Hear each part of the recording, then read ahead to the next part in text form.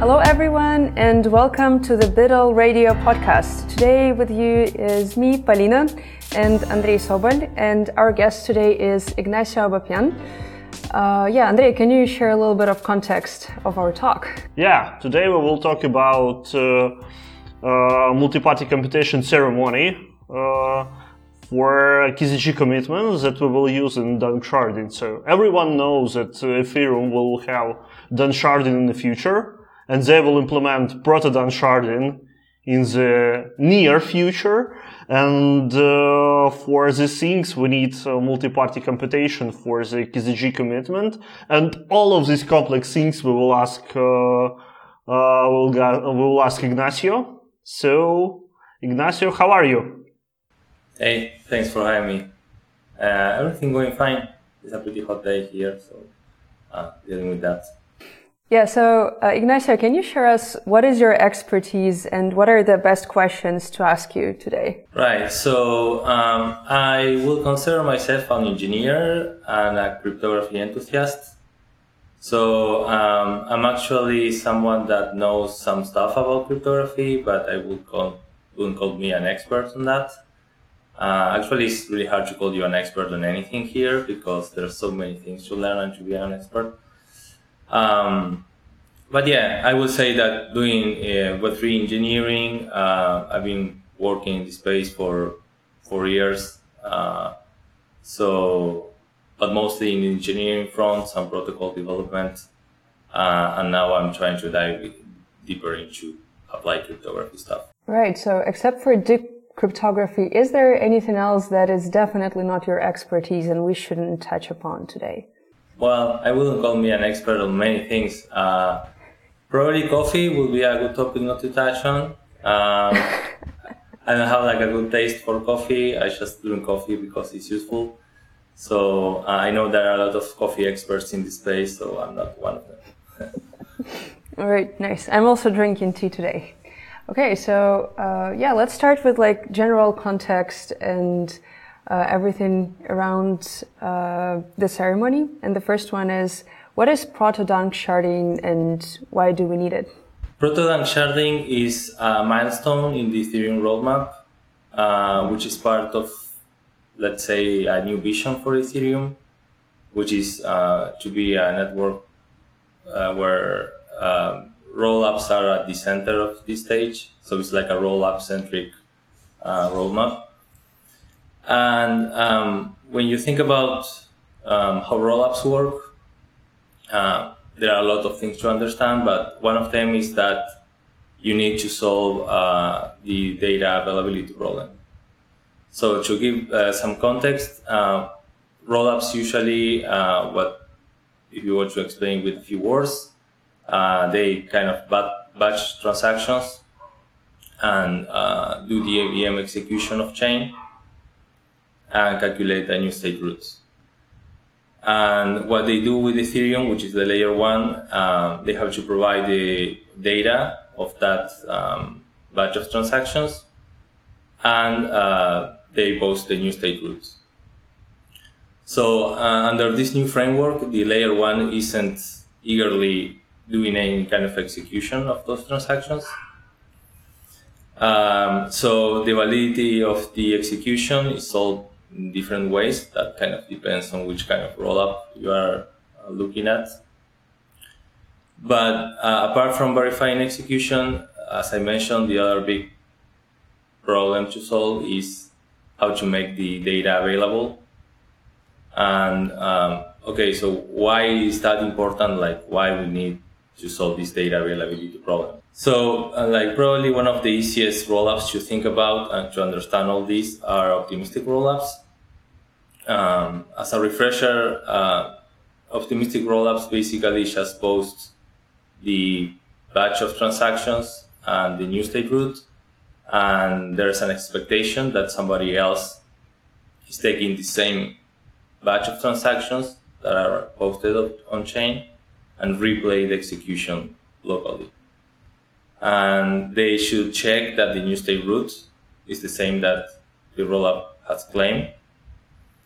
And that's how the network keeps the rollup in check if it's behaving correctly or is something hairy going on. Now, if you think about this, some critical aspect is that the batch of transaction is available for others to replay the execution. If that isn't available, nobody can double check the rollup.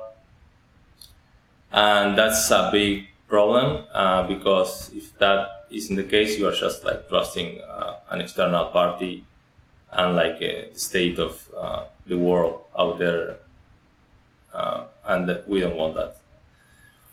So proto-dank sharding is a middle ground between what exists today, which is rollups posting data as cold data, and the full vision, which is full dank sharding, which is like pretty complex. So proto-dank sharding is like a middle ground, which has most of the cryptography part of the data availability solution in Ethereum, but still like strip off other kind of really complex stuff.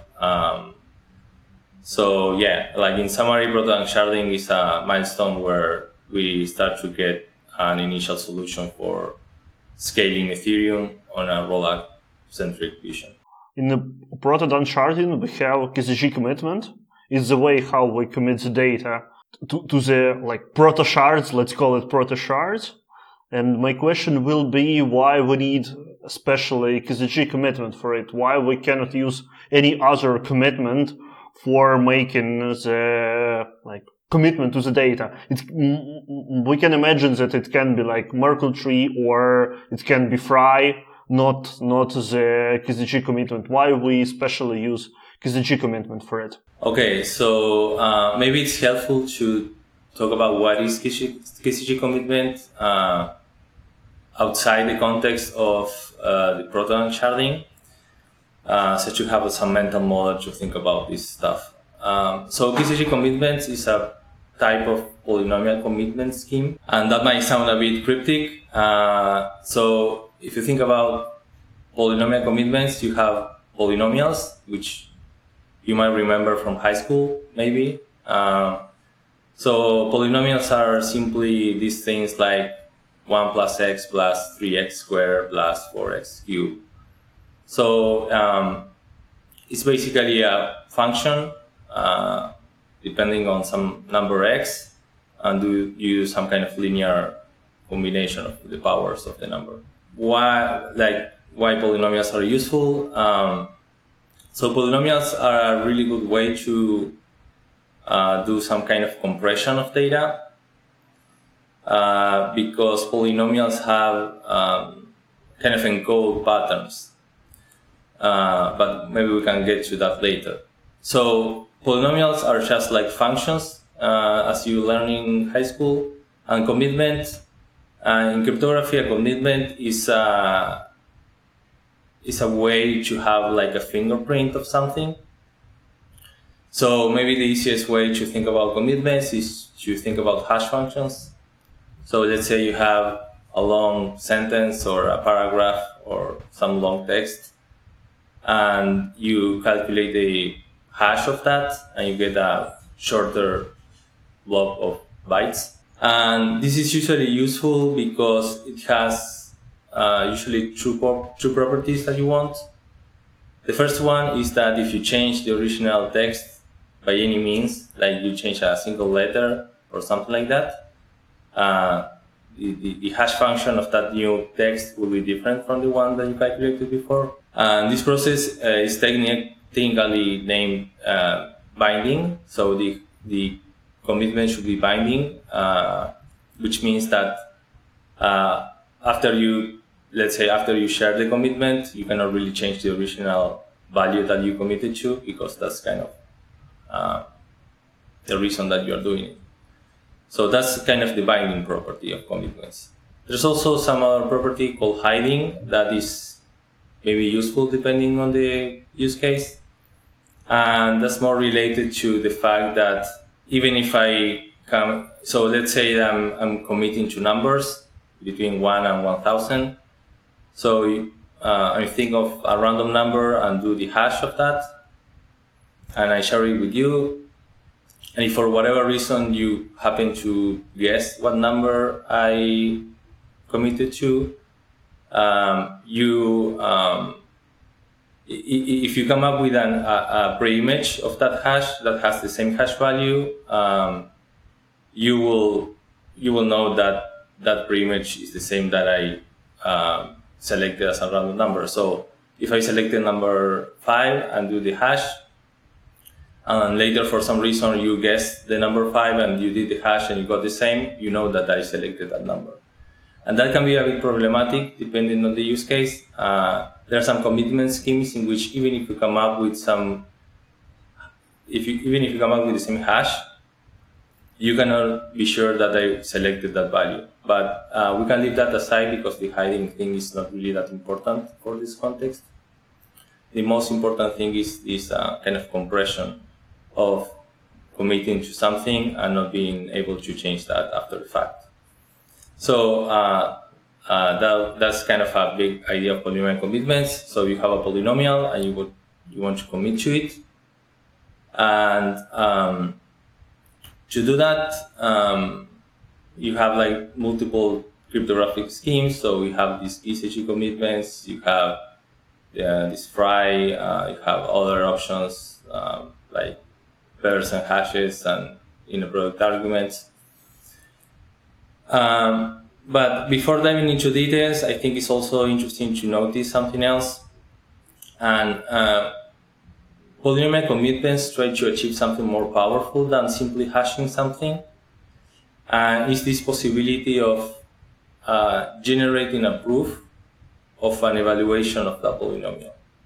So let's say that I have some polynomial,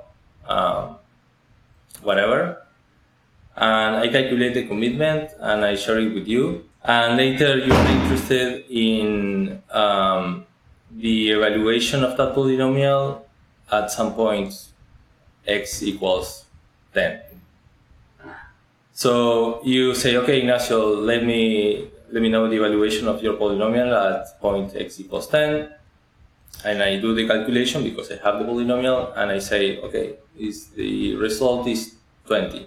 And I tell you, okay, the result is 20. And you are a bit puzzled because the only thing that you have is this commitment, because you don't know the polynomial. And you have my claim that the evaluation is 20. But you don't have like any upfront way to check that is true, right? So these polynomial commitment schemes allows me to generate also a proof that claim is true. So you can have this original commitment that I committed to for my polynomial and take this proof and actually do some computation on your side to verify that 20 is actually the result of that evaluation. That's a really powerful thing because it's kind of a more constrained concept of snarks, maybe, because you are verifying some computation without having the original, like, full witness of the calculation. But yeah, that's kind of the way you have to think about polynomial commitments. You have a commitment, you know it is binding, so after somebody gave you the commitment, you cannot really change the polynomial. And you can ask for evaluations of that polynomial and get proofs and check that and be sure that's correct. So that's like a summary of polynomial commitments. So for a double check, that you say that if you try to compare the possible way how we can commit something to the proto-sharding, if we try to compare it to the just simple hashing, you try to say that additionally to just compression of data, we can have the additional property of like snark friendliness. Let's call it snark friendliness, that you can just prove something additionally, not just the value, but some manipulation over this value. Am I right? Right. Yeah, that's right. And also it has some implications on like how big is the proof compared to simply building a Merkle tree. In Merkle trees, you can only prove like members of, like, parts of this data that you committed, but there's no like additional structure created underneath that is useful for this like other kind of powerful evaluation proofs or something like that. To give a bit more context of why we are talking about polynomial commitments instead of Merkle trees for proto-dunk sharding, in the dunk sharding design, polynomials are actually useful for the full dunk sharding scheme because in full dunk sharding there's going to be something that is called data sampling. So maybe it's useful to explain a bit that. So in the full dunk sharding scheme, users can submit this new kind of transaction, which is a block carrying transaction. So you can post some block to the chain. And the way this will work in the full dunk sharding scheme is that whenever like a new block is created and people or validators are doing attestations to that block, there's no expectation that everybody's downloading all the data from those blocks. But still, like you have a scheme in which you have data that is committed to blocks, but you're not expecting everyone to download all the data. So you have to come up with some kind of idea or solution on how this can be secure. Because if you think about it, whenever you, let's say you have a file in your computer, and that file is 1,000 bytes. Usually, if you are missing just a single byte of those 1,000 bytes, you can consider your file to be corrupted. So you have actually like no margin to really lose data. So it sounds like if I'm like trying to only sample some parts of this data that is in blocks, how I can be sure that there's like no extra, like single byte that is held by some malicious party to really corrupt everything. And the way that this works is that dunk sharding is planning to use something called erasure coding. And erasure coding is a way, it's a pretty oldish idea that is used a lot in backup systems and things like that. But the idea is that you have a chunk of data, let's say you have a file of 1 megabyte, and you can do some transformation, let's say for that to be now 2 megabytes. And the trick is that now you only need 1 megabyte from these 2 megabytes to really reconstruct the original file. And that's incredibly useful because now you only need to find a way to claim that at least half of the file is available somehow. With that, you can reconstruct the original value. So hopefully that makes some sense. Let's get back to the KZG commitments now. So I know that KZG commitments require the trusted setup because right now is a process of the ceremony for the trusted setup. So why do KZG commitments need the trusted setup in the first place? Right. So in the polynomial commitments schemes, you have KZG commitments and you have other options. And one of the properties that you need to think about when selecting some of these options is like what are the trade-offs. So when you think about polynomial commitments, you usually try to understand them in different buckets. One of the buckets can be how big is the commitment size, because if you are planning to post the commitment on chain, maybe having short commitments is important to you. So in that sense, KZG commitments are really great because the commitments are really short. There are other polynomial commitment schemes where the commitment is bigger. Another thing that you might think about when selecting a polynomial commitment is big are the proofs, these evaluations proofs that I mentioned before. So maybe you want that the proof is short or that maybe doesn't matter. Also, you might want to know how fast the verifier can verify the proof. And one other important consideration is if the polynomial commitment needs a trusted setup, or if this is also named if it is transparent or not transparent. So what does this mean? Every polynomial commitment that needs a trusted setup, the reason for that is because in the cryptographic scheme description, there's an assumption that somehow, by some kind of magic way, you got the encrypted powers of a number. KZG commitments don't really care how you got them, but you need some kind of an initial configuration to run the commitment scheme. KZG commitments doesn't really explain to you how to get these encrypted powers of a number. It just assumes that you have them. And if you have them, the scheme is secure and is sound and everything will work fine. So KZG commitments have really great characteristics on this commitment size and the verification overhead, and it really excels in mostly every front. But you have this annoying like trusted setup in which somehow you need this magic encrypted powers of a number. You have this kind of trade-offs. There are other polynomial commitment schemes which do not need this trusted setup, but they pay the cost in some other way, like with bigger proofs, or verifying the proof takes more computation, or generating the proof is harder. So in the case of KZG commitments, this trusted setup, as I mentioned before, is an assumption that you have. So in the KZG commitments, you have polynomials, and if you think of polynomials, you have polynomials of different degrees.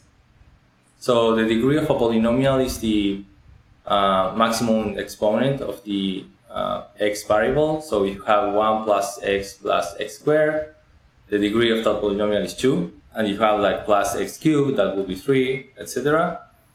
So for KZG commitments to work, you need somehow you need a number. Let's call it a secret number, tau, which will be useful that name for later.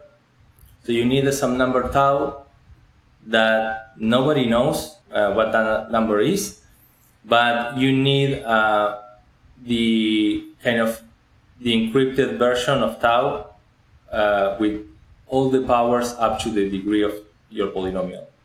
So let's say that your polynomial has degree 3. That means that you need the encrypted version of tau, tau squared, and tau to the cube power. So that's a bit weird, because how you can come up with encrypted powers of a number that nobody knows? That seems like a weird requirement. For that is that we are doing this Ethereum ceremony, which is simply a protocol that is called powers of tau. And it's like a procedure in which you can generate these encrypted powers of a number in a way that you can expect this secret number to not really be recoverable or anyone knowing that number. So another way to solve this problem is to simply say, we will trust Ignacio to think of a number, and he will generate the powers and he will encrypt that. And we will trust that he will delete that number from everywhere, and he's like a good person. But the problem here is that if that number, for whatever reason, is leaked, really bad things will happen, and you can do some you break the cryptography of the polynomial commitment. Yeah, so the idea of powers of tau is to have something better than simply trusting one person or a group of people doing the right thing. And the idea of Powers of Tau is that you can allow multiple people to participate into this process of generating what you need, in a way that if only one person from that group of people do the right thing, and we can explain what right thing is there, then you have the guarantee that this secret number isn't leaked or it cannot be recovered. So let's say that 1,000 people participate in the ceremony. You only need that one person does the correct thing in order for everything to be sound. Yeah, so you was one of the developer who developed the Go client for this ceremony in Ethereum. So my question is, you mentioned 1,000 people who can participate to the ceremony, and I want to ask what's the limitation of the amount of people who can participate in the ceremony, how we can scale it, how many people can be the part of the ceremony? Do we have some like bottleneck for it? Right, that's a really good question. First, I want to clarify that I did an independent client of the ceremony. So there's like an official client, which is this one that you might know from, it's like web-based. I think it's ceremony.ethereum.org. That client was created by the Ethereum Foundation. The code is open source, and yeah, you can also check that. The Ethereum Foundation also incentivizes people to create their own clients, and we can later talk about why that's useful. But yeah, I just wanted to say that like I'm like an independent person out there that created a client. It's like not really like an official one, despite that I've seen a lot of people using it, which was great. Regarding the like how to scale these kind of ceremonies and like how reasonable is to expect that many people to participate. So one of the fundamental, let's say, limitations of Powers of Tau is that it's a sequential process. So what that means is that, let's say you have 1,000 people that want to contribute. In this Ethereum setup, there's a single sequencer, which is coordinating who is participating and coordinating like the protocol execution. And the problem here is that since the Powers of Tau is sequential, the sequencer is only allowing a single person to contribute at the same time. And the contribution, so this Powers of Tau protocol that each participant has to run on their machines, is a somewhat complex calculations. So it involves like elliptic curve cryptography. So it is like quite heavy. The problem here is that you have to, like the sequencer has to go through each one of these 1,000 participants one by one, giving them each enough time to do the calculation, to send that to the sequencer. The sequencer will verify that contribution and then give turns to the next person. So as you might imagine, any kind of sequential process is a bit problematic if you have a lot of people waiting to contribute, and if every contribution takes, let's say, 10 or 15 seconds. If you have 1,000 people and each turn it takes 15 seconds, it is like a slow process, and it's UX-wise is pretty annoying too, because you have to wait maybe a lot of time to participate. So yeah, I think there are like some more advanced twists of the Powers of Tau protocol to allow like parallel execution of contributions, like or doing some kind of pipelining. But the Ethereum Foundation, I think that the logic was trying to come up with like a pretty simple Powers of Tau setup to make like other people write clients without like messing with more complicated things. So yeah, I would say that the sequential nature of Powers of Tau might be plus the heavy computation that each contribution has to do might be the most painful part of the story. Okay, so right now, today is 11th February, and it's about 40,000 people who contributed to the ceremony. So I'm curious, the ceremony will finish, I guess, in about 30 days from now. How do you think, once it finishes, do they just like cut all the people who are in line waiting? Or do they just like continue everyone who contributed their randomness and append it to the whole powers of Tau? Or do you just like, okay, it's finished, everyone else is out? Right, that's a really good question. Like, where is the finish line? I think that a good way to think about this is to come back to the roots of when these powers of Tau protocol is safe. So if we remember what we said before, the assumption of power of Tau to run correctly is at least one person from everyone has to do the right thing. And the right thing is basically that when you participate in the ceremony, you will generate a secret that is local to you, that you can generate whatever you want. And you do some computation and you give that to the sequencer. That's kind of how you contribute. But the important thing is that after you do the contribution, you have to destroy your secret. That's what you need to do, and that's what I call doing the right thing. Doing the right thing is generating your secret, doing the contribution, and destroying your secret. So if you think about it, like, now there are like 30,000 participants. And what this means is that we need only one person from these 30,000 to do the right thing.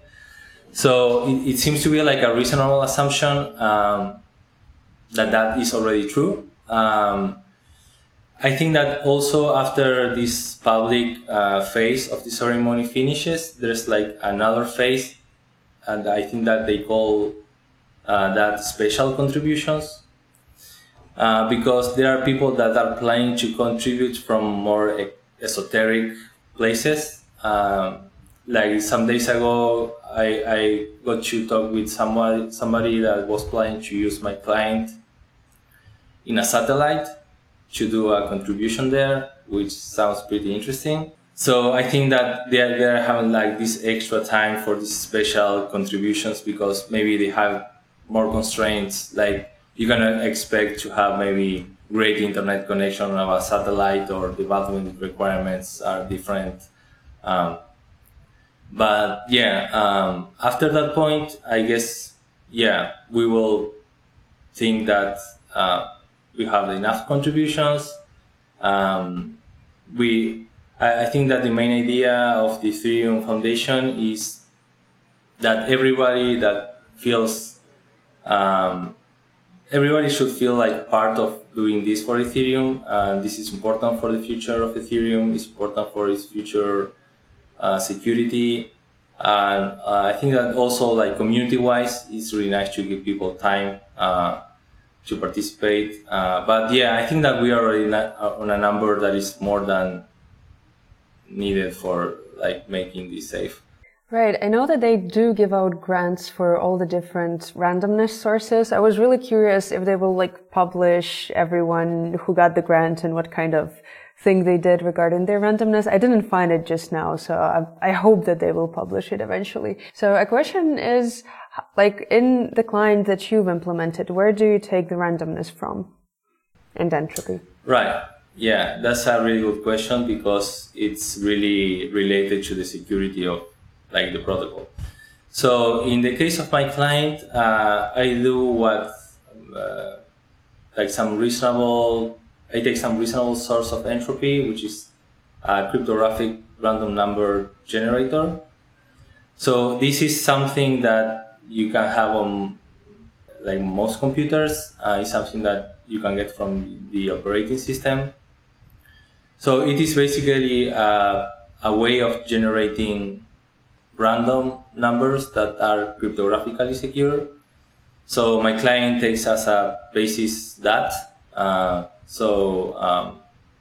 It's like a way that your machine can get randomness from the context. But also I added an extra feature which I knew it was going to be useful for these like more esoteric sources of entropy projects that people are thinking. And if you want, you can provide some extra flags to provide an URL for the client to pull randomness from an external source. I was inspired by this by talking with Mario Havel, which is a person from the Ethereum Foundation, which was working on a really interesting way of generating entropy. He worked on a little gadget that you can use with your cat, and depending on how the cat moves, that kind of captures that randomness, if you say, and make that available for some client to pull somehow. And I said, okay, so if you are only generating the entropy, it's really hard to like pipe that into the web client, because the web client is simply not accepting like that kind of arbitrary sources of entropy.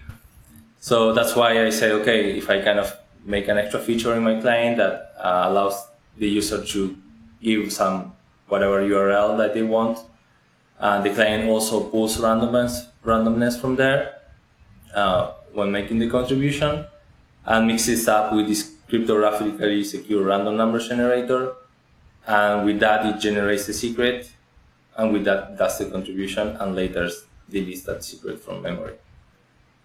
So I would say that my sources of entropy on this client are the usual cryptographic random number generator, and optionally this kind of arbitrary URL where you can pull randomness.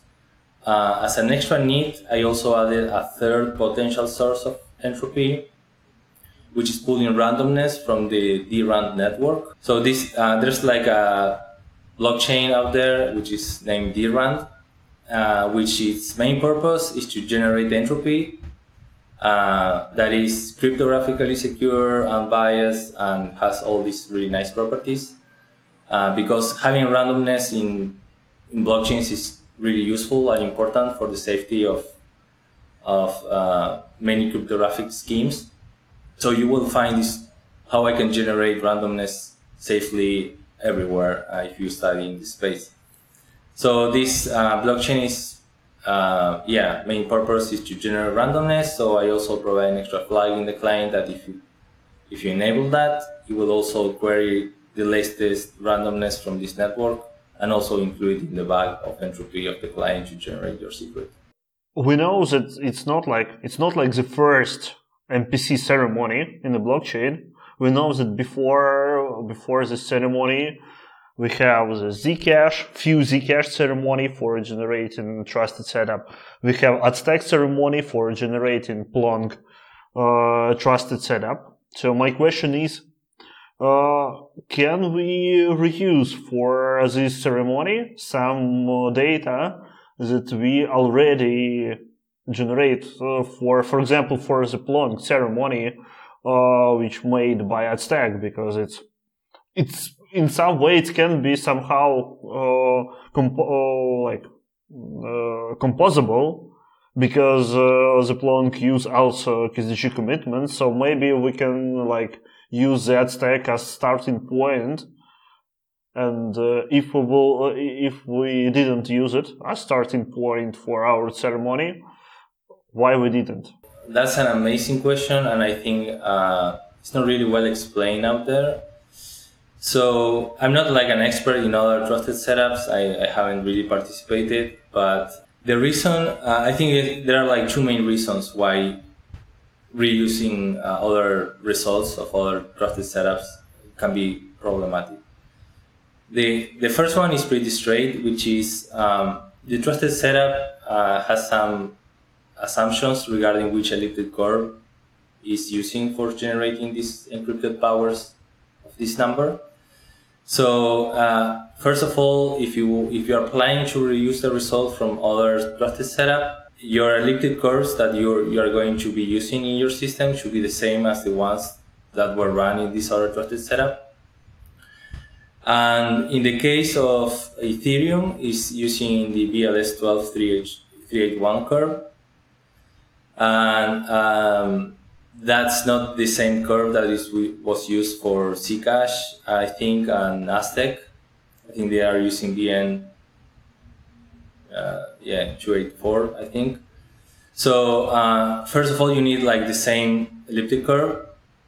Another thing that you need is that each trusted setup needs to generate these powers of the number up to some point. In the case of Ethereum, it's generating the powers up to 2 to the 12th power. Actually, the Ethereum ceremony is not only one ceremony. It's actually 4 ceremonies bundled together. So actually, when you are participating generating 4 different tau values, each of them to different powers. So the powers are 2 to the 12th, 2 to the 13, 14, and 15. We can talk about why that's needed. That's a pretty small setup compared to others.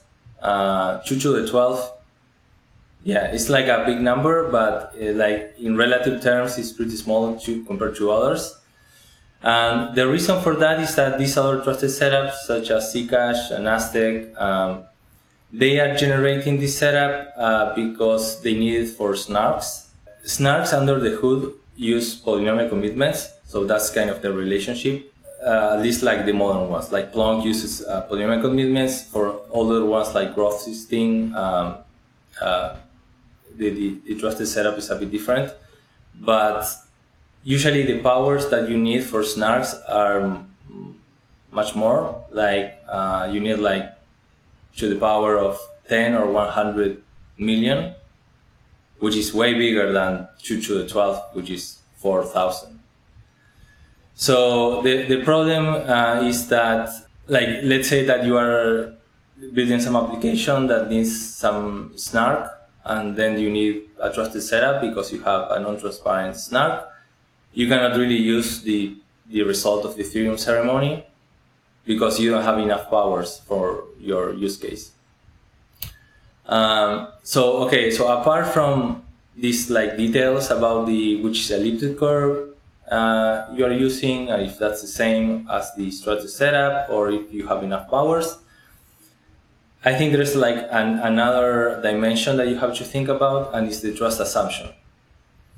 So if we are in the Ethereum ceremony, so we before starting to run the ceremony, we think, okay, do we want to start from scratch, or maybe we can leverage these other results that were generated before? Accepting some other trusted setup result is basically accepting that protocol was run correctly. And you have to think about if that makes sense to you, because you are kind of linking your security assumption of your network with other network security assumption.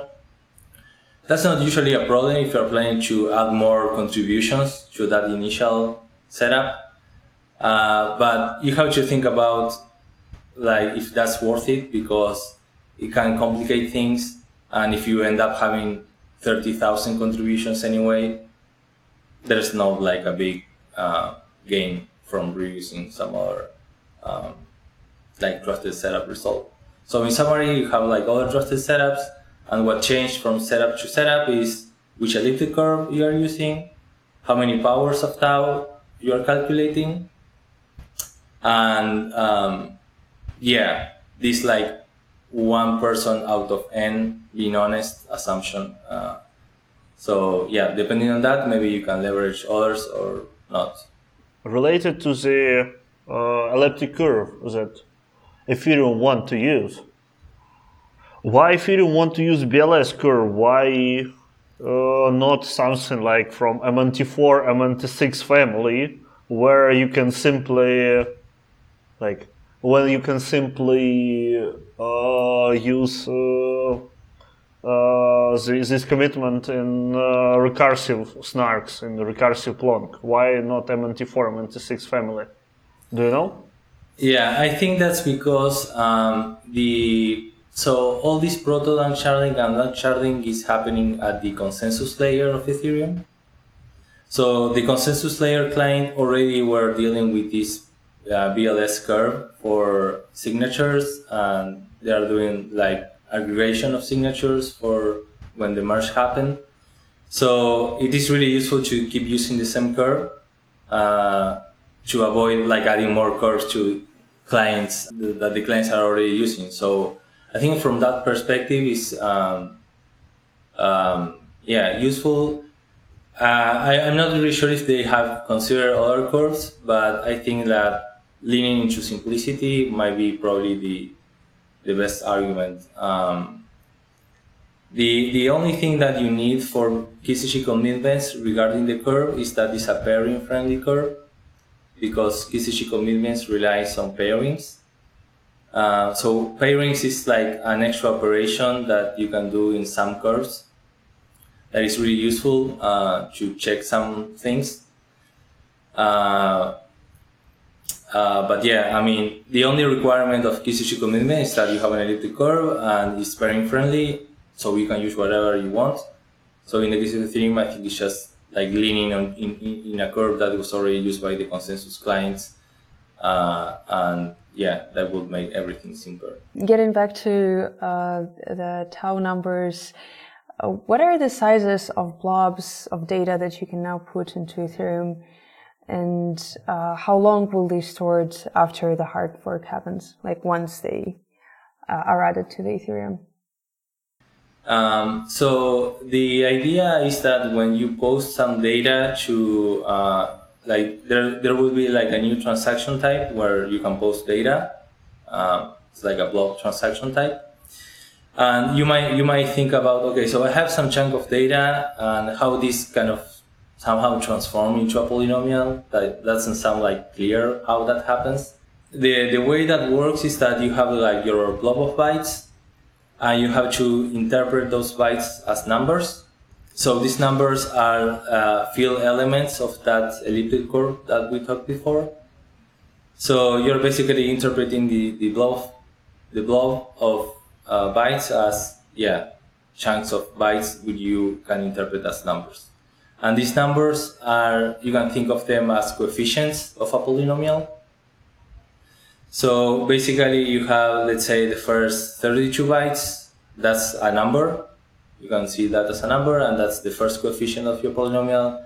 The second 32 bytes is the second coefficient, and you can go on with that. And that's kind of your polynomial. And that's how you wire a blob of data with a polynomial and do the rest of the KZG commitment.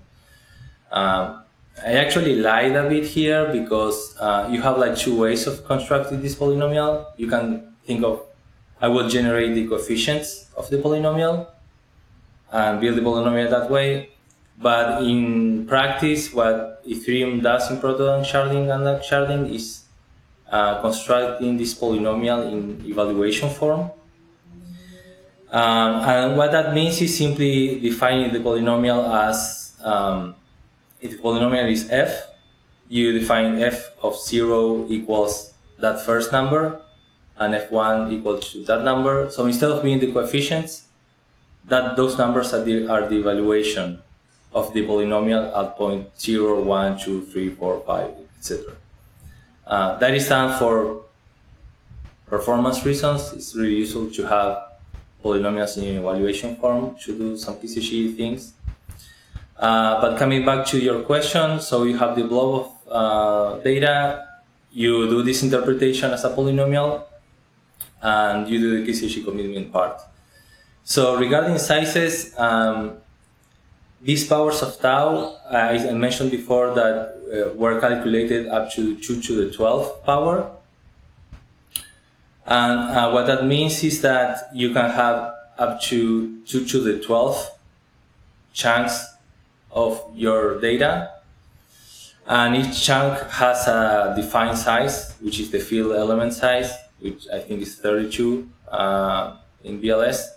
So you have 32 times 2 to the 12th, and that's around 128 kilobytes. I think that's the first target of each blob of data, and I think each block can have up to, like, there's like a target of 8 blobs.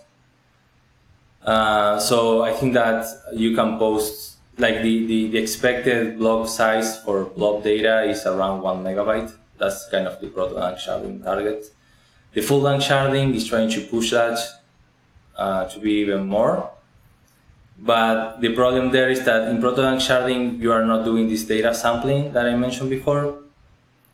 So you cannot really keep, like, all this data is still in the block, and everyone is downloading all the data. So you cannot like keep pushing more and more blob transactions, because that will make really big blocks. And we know that really big blocks are like a big problem for bandwidth in the network. So it's kind of a middle ground. Like you have some blobs up to 8. I think the target is 8 and can go up to 12. But yeah, it will be like in total you can post around 1 megabyte of data. And do you know how long do Ethereum plan to store it? Or are there any EIPs about that? I'm not sure that's decided, but I might not be up to date with the spec. I think it was like something like a year. So what this means is that validators after a year or whatever period of time, they are allowed to delete these blobs from these previous blocks. And that's really like a really interesting thing, because up to now, every data in blocks we're expecting people to store that forever in a way, at least in archive nodes. That's actually one of the biggest problems of Ethereum now. Like if you want to run a validator, you need a lot of space. The last time I ran a full node, which isn't like an archive node, so I don't have like all the history. You needed like 300 gigabytes of storage, which is pretty annoying. So the idea with this is that since we will be adding even more data than today, we are like adding more to this problem. So the idea is that after some time, like validators are allowed to delete that data, and that's something that is expected. It's not that something that we are doing to make people more happy. The problem that we are trying to solve, coming to the roots, is the data availability problem. So we want a way to people to post data on chain and know that that data will be available in a defined period of time. That's kind of the problem that we are solving. We are not solving posting data forever. That's not the promise, and that's not needed for solving this rollup-centric roadmap.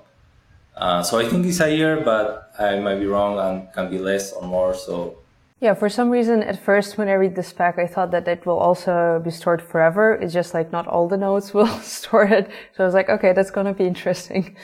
All right. So another question that I have, I really don't know what's the answer to it. So maybe you know, as we introduce the additional type of transactions to post the data blobs, do you know if there are any implications on the MEV, which is miner extracted value, with regards to new transaction type? I don't know. I'm not a MEV expert, but I wouldn't expect that to be much relevant, because I think that MEV is really like immediate kind of call to action thing about producing the next block. So probably like they will be interested in that for maybe some MEV in rollups, but I don't know, maybe not if like the rollup is already providing that data somewhere else. So I don't think that maybe has much to do with MEV, but I can be wrong. All right. Okay, so it's about 30 days left of the ceremony, to be a part of the ceremony. Can you recommend the ways to participate, and what is the best way to participate? Is the browser extension enough, or should we download the clients? And what are your takes on it? Or should we use your client? Yeah, it's a time to advertise. Yeah, so the first thing is try not trust anybody as like a good mantra. Maybe this is like a good opportunity to explain why there are many clients and what can go wrong and like how you can help to solve that problem.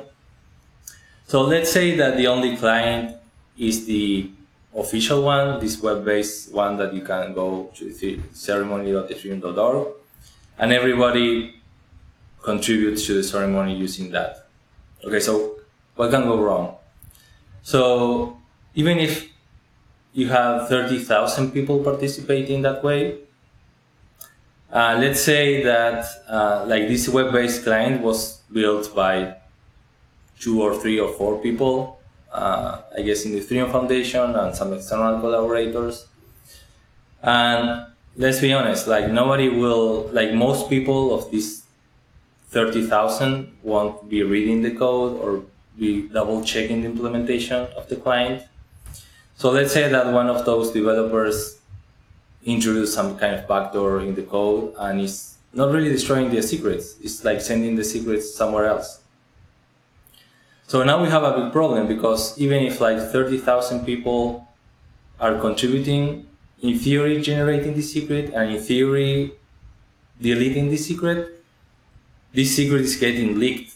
And if like this developer has these 30,000 secrets from everyone, it can reconstruct this tau number that we wanted not to be leaked.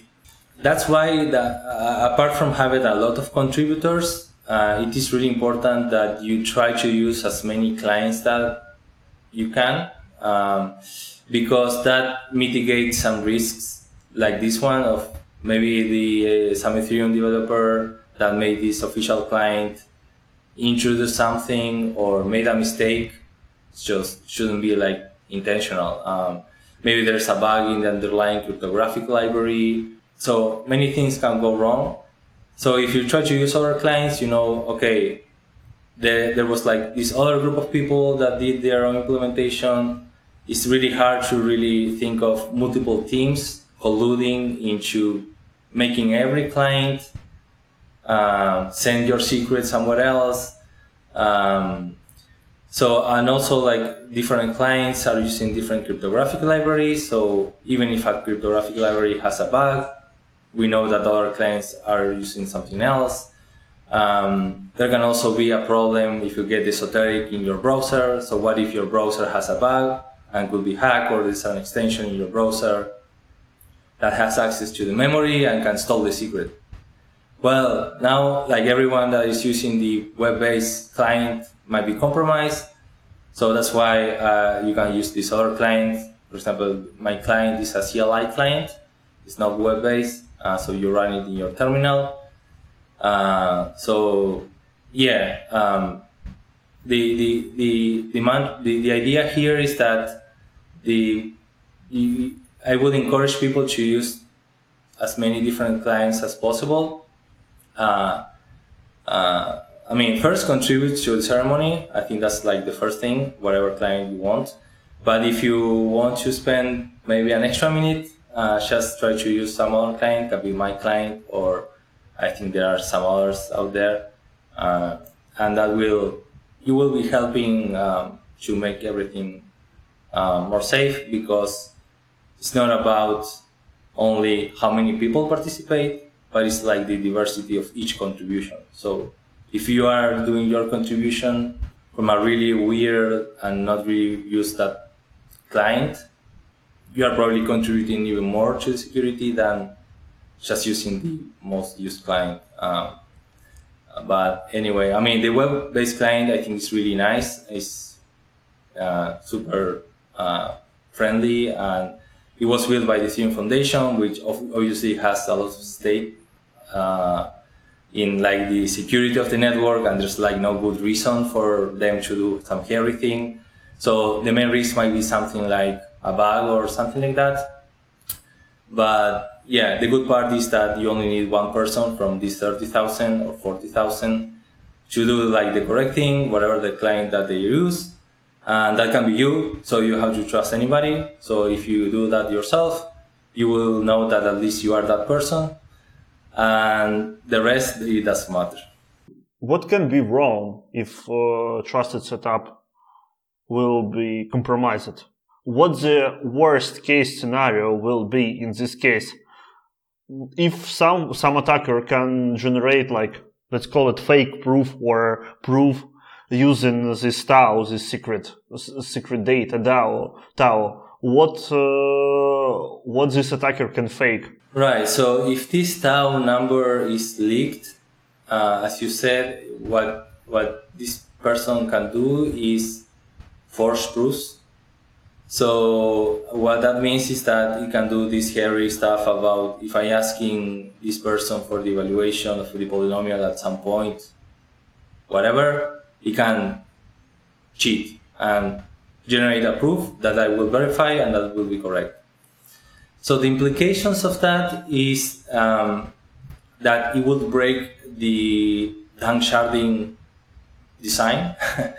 So what will happen is that somebody can include a blob of data in a block, and with this full danksharding setup in which people are doing sampling of this data, and can convince everyone that apparently all the data is available, but actually I will destroy that data. So this result, an assumption that the data is available, is now false. Okay, so what is like a practical thing that can happen if in that scenario? So, okay, let's say that there is a rollup that is executing batch of transactions and is posting a new state root of the rollup with, in theory, the blob containing the batch of transactions. So the assumption here, if we remember, is that this batch of transaction was available for everyone to take and re-execute to double check that the new state root was correct. But now we have this problem about we cannot really assume that anymore. So that the data can be retrieved, and that means that nobody can re-execute. Nobody can do this state transition and check for the new state root. And now that means that nobody can claim that the rollup was honest or not. And that basically means that the rollup security is broken, because if nobody can check that the optimistic rollup was executed correctly, then I'm just trusting the rollup that is doing the right thing. In the case of C-key EVMs, that's a bit more subtle. So in zero-knowledge EVMs, what these rollups are doing is that they are posting the data. I can explain a bit more, some twists there. But they are posting, let's say, the batch of transactions, the new state root, and a proof that all the computation in the EVM for this batch of transactions was done correctly. Maybe you might think, okay, maybe this data availability problem wasn't that bad, because the only thing that happens is that the layer 1 verifies this proof, and with this proof we know that the rollup has calculated everything correctly. So it hasn't created Ethereum from thin air, let's say. So that's fine, but the problem with C-key EVMs is that you need the data anyway to reconstruct the state of the rollup. So let's say that a C-key EVM is only posting the state root and the proof of the computation, and it's not sharing the transactions or anything else. The only thing that you can know is that the rollup is executing things correctly, so it's not really doing hairy stuff. But if you actually want to know, okay, so what is my balance in the rollup? Or do I still have this NFT in my wallet? Or something about the state? You can't, because the only thing that you know is that the state of the rollup changed like in an unexpected way, but you don't know really what that state is. It's like similar to only having the root of the state, but not having the state. You don't know anything about like your balance or whatever without further proofs. So even in the zero-knowledge EVMs, the data availability is important because that gives you a way to know about the state of the rollup, and that is useful to simply know about things about the rollup, or if you have to do some kind of forking of the rollup because something really bad happened and someone else wants to fork it or move along, you need the state to do that. So in summary, you can fake, you can cheat in the network, claiming that some data is available when it isn't, and that has some really deep implications for rollups in general. Maybe somebody else, if it is using these block transactions for some arbitrary data, maybe some NFT image, who knows? Maybe in that case it isn't a big deal, but in the worst case scenario, it will be pretty bad. The attacker can steal money from the optimistic rollup and froze money in ZK-based rollup. Am I right? Yeah, that's a good summary, yeah. This is one of the reasons why I fan of the ZK rollup and work in ZK Sync, not in Arbitrum. Okay, so the last question will be, do you have a prediction how many people will participate to this procedure, to the multi-party computation? How many unique contributors we will have in the end? And maybe if you will have like very big mistakes, we will have a funny tweet that your prediction is totally wrong, but if you will guess number like exact the same amount of participants, it will be funny. Wow, that's really complicated. Okay, so you use a very special word there, which is unique contributors, and that's a bit of hand wavy actually, because anyone can contribute from multiple Ethereum addresses or your GitHub account. So there's like some Sybil resistant measurements about you cannot really generate an Ethereum address today and use that to contribute. You needed some activity some time ago or something like that, so it's like pretty reasonable. But if you have multiple addresses, you can do like 3 or 4 contributions with each one. So unique contributions is a bit hand wavy, but yeah. And regarding the total, well, I don't know. I would say I would really like to cross the 50,000 mark. I think that would be amazing. But I will be a bit more conservative, and I will say 42,000. I think if I'm parsing this right, if you go to ceremony.ethereum.org, they have latest contributions, which has like number, participant ID, and signatures. They have 40,000 already. Oh, yeah? Yeah. I mean, 50K is close to the moon. Oh my God. Okay. Maybe I will change my number. Right. Please do. I mean, you can approximate now. Ask me again. Right. How many contributions will we have in 30 days? How do you think? I wasn't tracking until some seconds ago the amount of contributions, but I would say that 50,000 is a number. I would really like to cross that. I would say like 50,000. Yeah, when I was submitting the contributions actually yesterday, I think I was in line along with 2,700 people.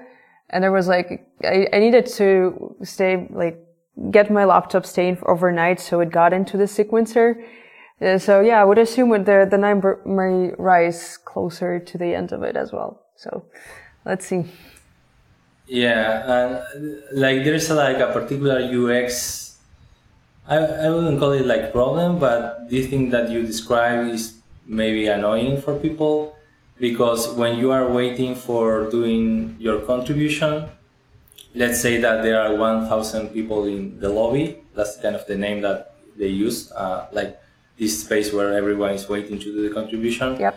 So the way that the sequencer was designed is that each time it can select the next person to contribute, it will take someone at random. So it's not really respecting the order in which you join. So that basically means that if you join now, you have the same probability of being selected next as someone that maybe is waiting for the last 2 hours. So yeah, you can expect really long waiting times or maybe not. So yeah, keep your tab open and simply wait. Yeah, or keep your CLI open and wait. Oh yeah, that's true. All right, I guess we're going to wrap it up. Thank you so much for joining us today. It was really nice and comprehensible. Like, I didn't expect, to be honest. But it's really, if you want to know anything about the trusted setup for Ethereum and the ceremony itself, like, I think this podcast kind of nails all the points, actually. So yeah, thank you for that. This podcast was brought to you by 2 Ukrainians away from home. And if you ever would like to support our efforts, please instead do support Ukraine in the effort to fight Russia, that is a terrorist state, clearly. And you can do so in fiat or crypto using the website savelive.in.ua/n/donate-n/. And yeah, feel free to throw any crypto or fiat currencies and we would absolutely appreciate it. Thank you so much for tuning in. Please subscribe in YouTube and Apple Podcasts, Spotify, and so on and so on. Thank you for tuning in. Please leave feedback and comments if you like this or not. We're actually working on making this podcast better and we would appreciate any sort of feedback that you give us because that will make us grow. Thank you so much. Bye.